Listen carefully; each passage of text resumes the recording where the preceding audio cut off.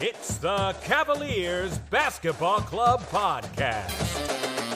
It's basketball time at the Cube. It's over! It's over! The 52-year drought is over! The Cavaliers have won the NBA championship! Cleveland, this is for you! Mitchell goes to the basket and buries Cornette. Garland high steps over the timeline, stumps on a dime, hits the three. Darius Garland has been unreal here in the fourth quarter. Shot clock down to 5. Lillard blocked by Mobley. Oh, my! Take us home, Allen, and Allen said no. Get that big stuff out of here.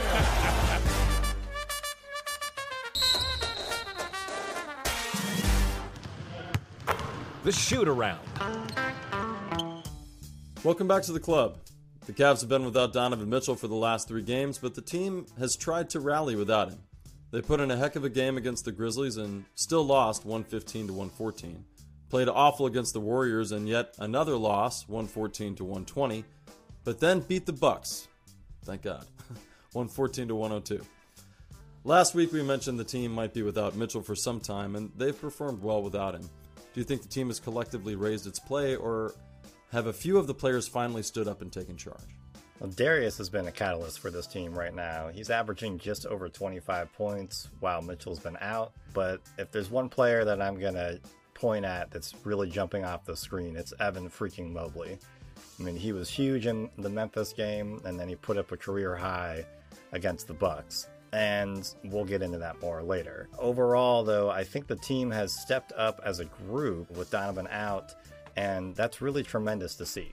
Please be sure to rate and review us on Apple Podcasts and Spotify, or follow us on the podcast player of your choice. We are also adding extra content to our YouTube channel, so please subscribe. And be sure to leave us a comment. We'd love for you to engage with the pod. At the Bucks game, the Cavs held a tribute ceremony at halftime for Anderson Varejao, aka the Wild Thing. And if you ever played 2K, it was Varejo or Varajo, or who knows. They also had a tribute video that included a number of his former teammates. He's going to be working with the team in player development role. Is there a skill you think Allen or Mobley could pick up from him? In a nice way, I don't really think so.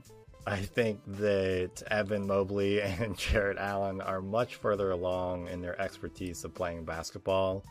I do think Varejao was really good at taking charges, so maybe Allen and Mobley can pick that up. But I don't really see him actually sitting down with these two guys and giving them some nugget that allows them to leap into another tier of their play.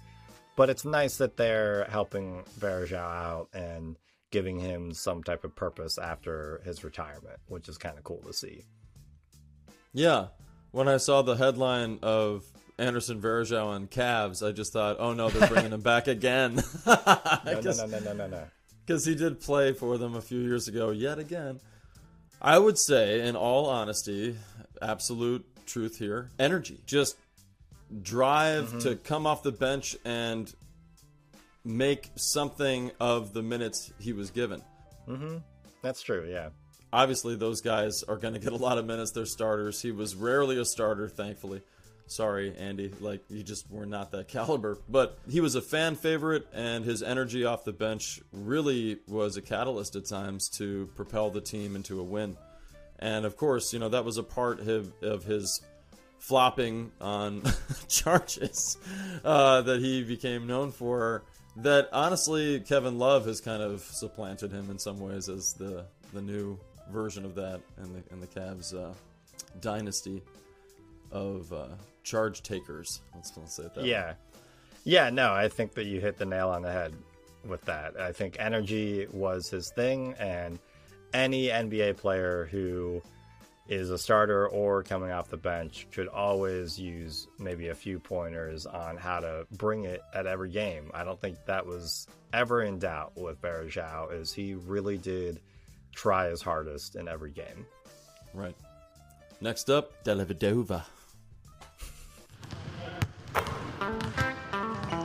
For those that have shown up from just reading the title alone, we're here to talk about Evan Mobley, who was tremendous against the Bucks, putting up 38 huge points. What are you seeing from Mobley that allowed him to perform so well? So for me, it's his aggression on the offensive side of the ball. There were so many times where he was the finisher. He was the one getting the points, and everybody on the floor knew that he was going to get a bucket in that moment. He really put Brook Lopez in a blender a few times. His turnaround jumper was butter and was completely unstoppable, hence the 38 points. I think one of my favorite moments that I saw was when he took the ball from the corner three and drove in and, pushed a defender off of him and challenged Lopez at the rim and dunked right in his face. And that was something that we knew he could do, but it wasn't something we've seen often.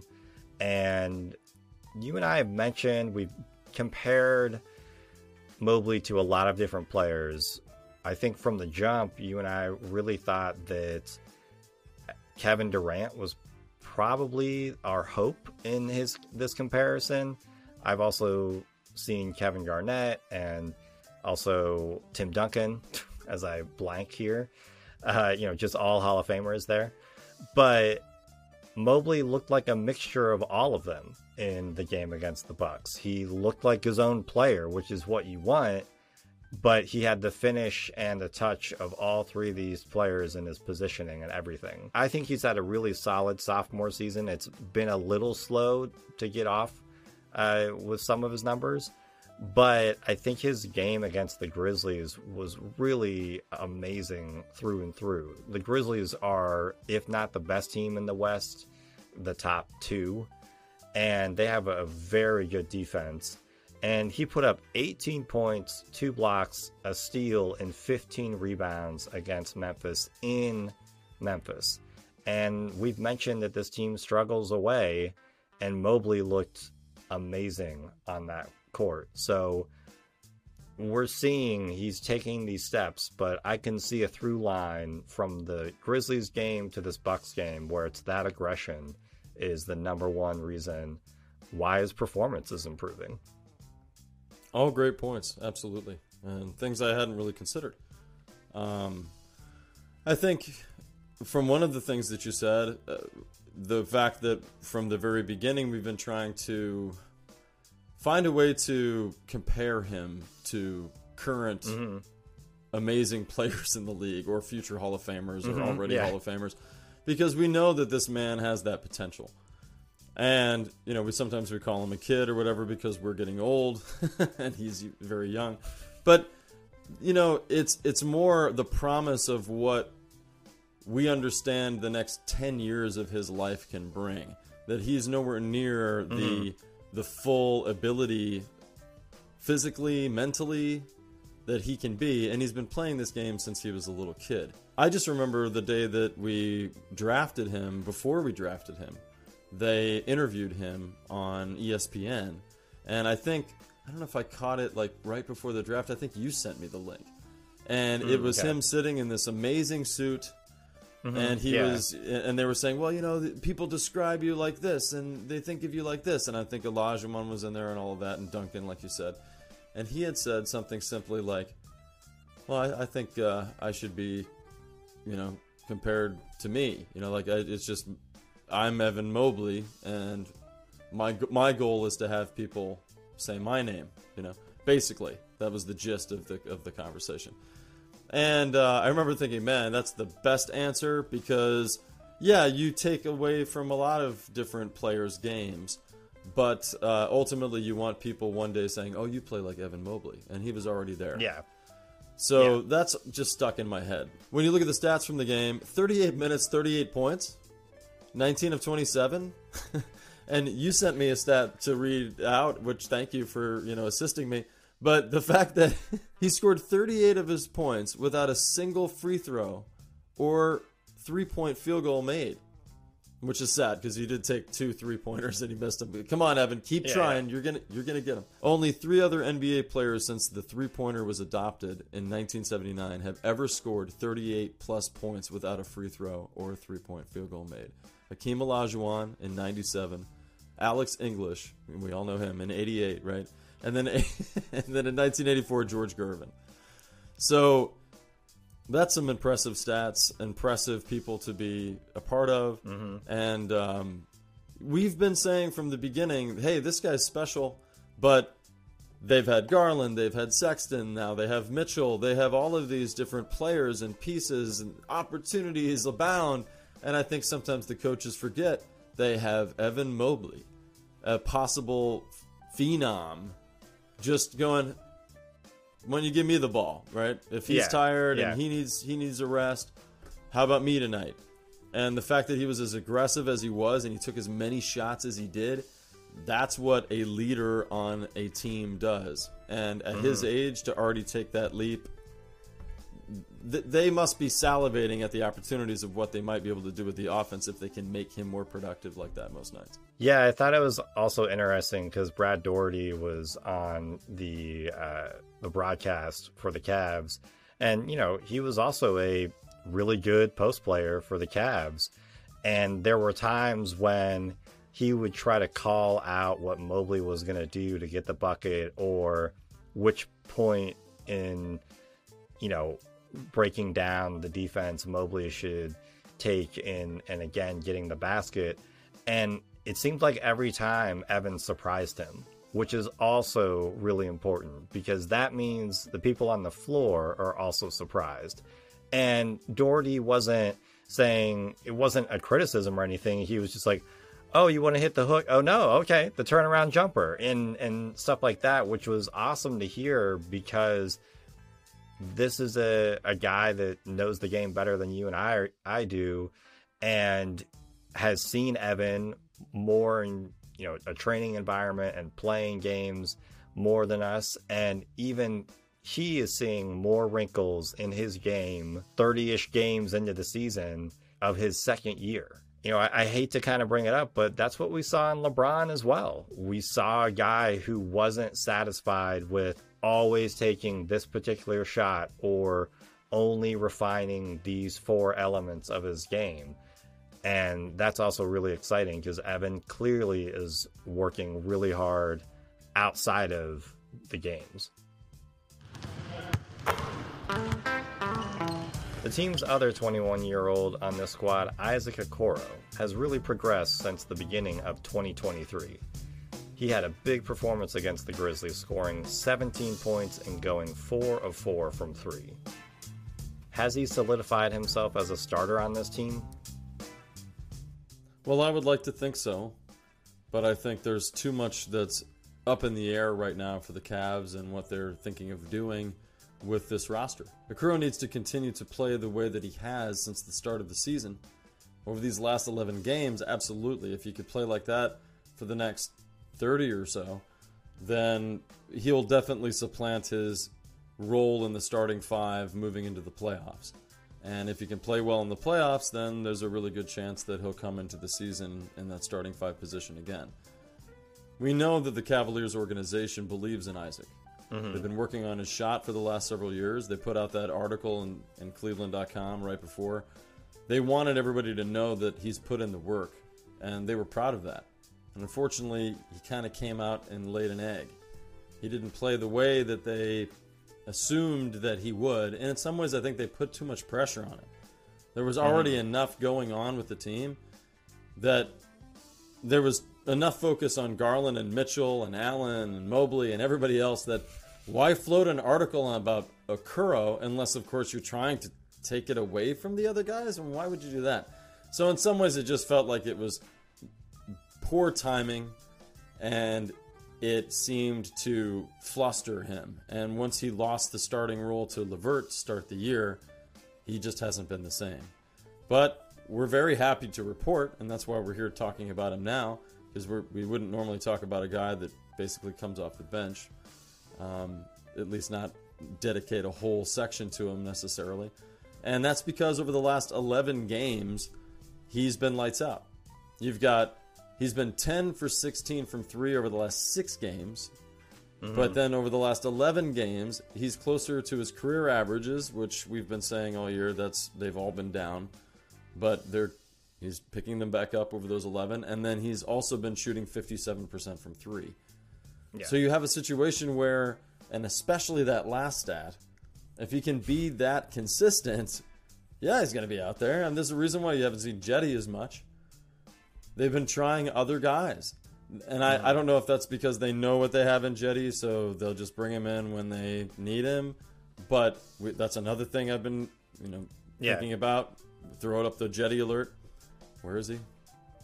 But it's mostly, I think, because of people like Okoro and Stevens getting more playing time. And Okoro is deserving of that, based on everything that I've said. How about you? What do you think about his position on the team right now? Well, we are hearing weird rumors in respect to the team wanting to go after a wing, but I definitely think their calculus in how they pursue that is going to change if Isaac keeps playing the way he's playing. He's not going to keep hitting 57% from three. That's insane. I mean, we should sign him to a multi-year contract tomorrow if that was the case. But I do think that he could, if he's over 36, closer to even 38% from three, he will solidify himself as a starter, because not only did he do that in the Grizzlies game, but he was guarding Ja Morant most of the game, who is an all-star, a multi-level talented scorer. And Morant wasn't shut down per se, but Isaac did a really good job at flustering him, getting up in his space and causing turnovers and even helping get some shots blocked. So that's what Isaac brings, is he is able to be a defensive stalwart, and we've always loved that about him. I think that you and I and maybe like 4 other dudes who follow the Cavs really love Isaac on some level, but we were clearly frustrated with how he was playing, and I'm sure he was as well. And I'm just really glad that his offensive mindset is improving. Not only is he making these shots from the outside, but he's being aggressive in getting to the basket as well, because he's seeing that a lot of the guys that are put on him, if he can get them off balance just a little bit, the guys that are defending him are usually the weakest defenders. So he's able to use his physicality to get by them or get positioning.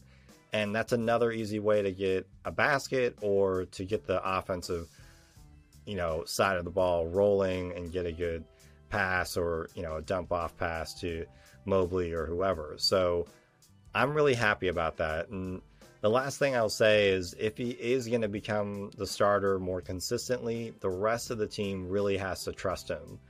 In this stretch of games, I'm still seeing that he is wide open at times, and the rest of the players don't really look for him to initiate on offense. And that really needs to change. At the end of that Grizzlies game, Isaac was wide open. And I don't know what the play call was. And I know that LeVert kind of got flustered and Garland got flustered, but Isaac was the hottest shooter on your team that night, and nobody looked at him. So that also needs to change if he is going to get more of a starting role. Yeah, and I agree with that. I think that change will naturally come if he starts hitting those shots more consistently. They will have to say, okay, and it's kind of a surprise that they didn't draw up a play for him. Maybe they thought, well, use him as a decoy since he was having such a good night. But we know how we feel about LeVert and how the offense kind of stutters a little bit sometimes when he's out there. Yeah, stops, stutters, whatever. I have a quick question for you. Obviously, the opening of this is he solidifying himself as a starter, but if he doesn't solidify himself as a starter, what other role do you see him solidifying on this team as, or is he better as, just trading him away? I don't think you trade him away. I think you can still use him as more of a 3-and-D specialist. If he's still going to shoot consistently, that's the main thing, is if he's still over 36% from three, if he can really hit that outside corner shot, then you use him in spots, and he's an improvement on a guy like Jetty, right? So I would look further down the rest of the squad, and Isaac would be bumped up because Isaac can guard three positions. Jetty can kind of stay in front of a few guys at times, but that's how I would see it if he did still kind of sputter and not hit his full potential. Yeah, I'd rather see us trade Karras and keep Okoro and move him into more of a shooting guard backup to Mitchell, because I think I've noticed that he is a lot stronger when he's matched up against guys that are more his size. So sometimes he doesn't seem to be suited for the small forward position, and that's where you bring in Stevens. But Okoro's got to get more comfortable with his shot so he can spell Mitchell, and we don't have such a huge dip in offense when he's off the floor. Definitely. The final seconds.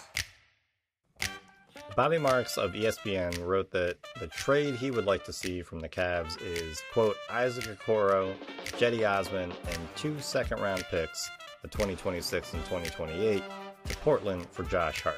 In a second trade, Dylan Windler and a 2027 second to Detroit for Hamidou Diallo. Do you pull the trigger at him? Well, Hamidou's stats look very similar to Okoro's stats when Okoro's playing well, so I don't know about that. He's older, so that's great. Wait, that's probably not great. I don't think that's probably not a plus.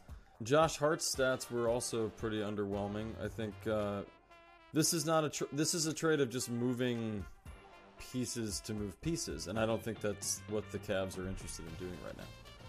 Overall, I think that the news media seems to be really grasping at straws to find something that the Cavs might do before the trade deadline.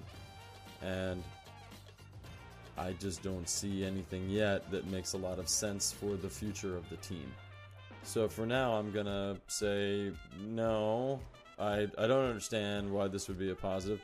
Everything that's been floated so far just seems like a net loss when you can't put a value or a premium on what it means to draft a player and bring him up from that process through your organization. I know it's a business and guys leave all the time, but it's ideal that they can keep them as long as possible, and they want that, especially in their prime. And when thinking about a guy like Okoro alone, he has not hit his prime, and he may never really develop a shot the way that you want him to. But athletically, he's nowhere near as good as he's going to get. So, no, I'm not interested in getting rid of anybody, really. And Dylan Windler, okay, you're going to be floated around in trade bait because, sadly, we can't get you on the court. So, I don't know if we're ever going to see him again in a Cavs uniform, but just because his name was brought up, I have to say, sorry, Dylan, that's the only way you're going to be hearing your name probably from now on is that, oh yeah, the Cavs are thinking of trading you again. Dean Wade finally returned from injury after missing 7 consecutive weeks. CBS.com reported him as doing little in light minutes. He finished with 0 points, 1 rebound, and 1 block. How were Dean's minutes more important than advertised? I think the most important thing about him getting onto the court is him just being there and making sure that JB is moving him into the rotation. It's very intriguing right now because we're getting into a spot in the Cavs season that you and I were kind of fearful of before they traded Mitchell, which was they had a lot of mouths to feed. All of a sudden, we're kind of moving into that realm because of the fact that Dean Wade came back while Mitchell was out. And JB ended up playing, I think, 10 guys, maybe 11 guys. And they all got a decent amount of time. And so Dean Wade coming back right now is very helpful for the coaching staff to assess what is actually needed for this team every night and who they can lean on and utilize. And Kevin Love, we have talked about, has been lackluster since his thumb injury, and that's really tough on this team because Love defensively is just not at the same level as all the other guys on the floor are. And if Wade can show that he can stay on the floor and be more consistent than Love, then that is a better option for the team right now. And if Love gets his shot back, that's even better for the team because you could have Wade be that backup 4 more often, and then Love can finally be that spark off the bench where he's raining in 4 threes in 4 minutes. And we don't need much more out of him because, yes, he's a solid rebounder, but Wade is also a solid rebounder, and Wade can actually guard and stay in front of multiple players as opposed to Kevin, who really struggles with staying in front of 4s and 3s and can handle himself against some backup centers, but that's about it. So ultimately, even though Wade did not perform as well as we would want him to, and probably he was frustrated by the game, the best thing is he got out there and he allowed the coaching staff to assess what he is playing like, if he's having any nagging problems, and that'll make the rotations better in the future because he's a great depth piece that when he's on can really sway the game for the Cavs, and he's a really good role player in that level, in that vein, and that's what you need on your bench.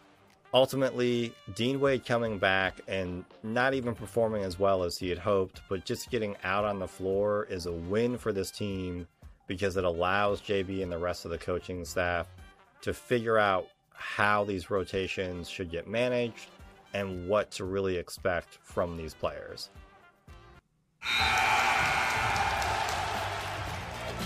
Thank you for listening to the Cavaliers Basketball Club podcast. Let's go Cavs!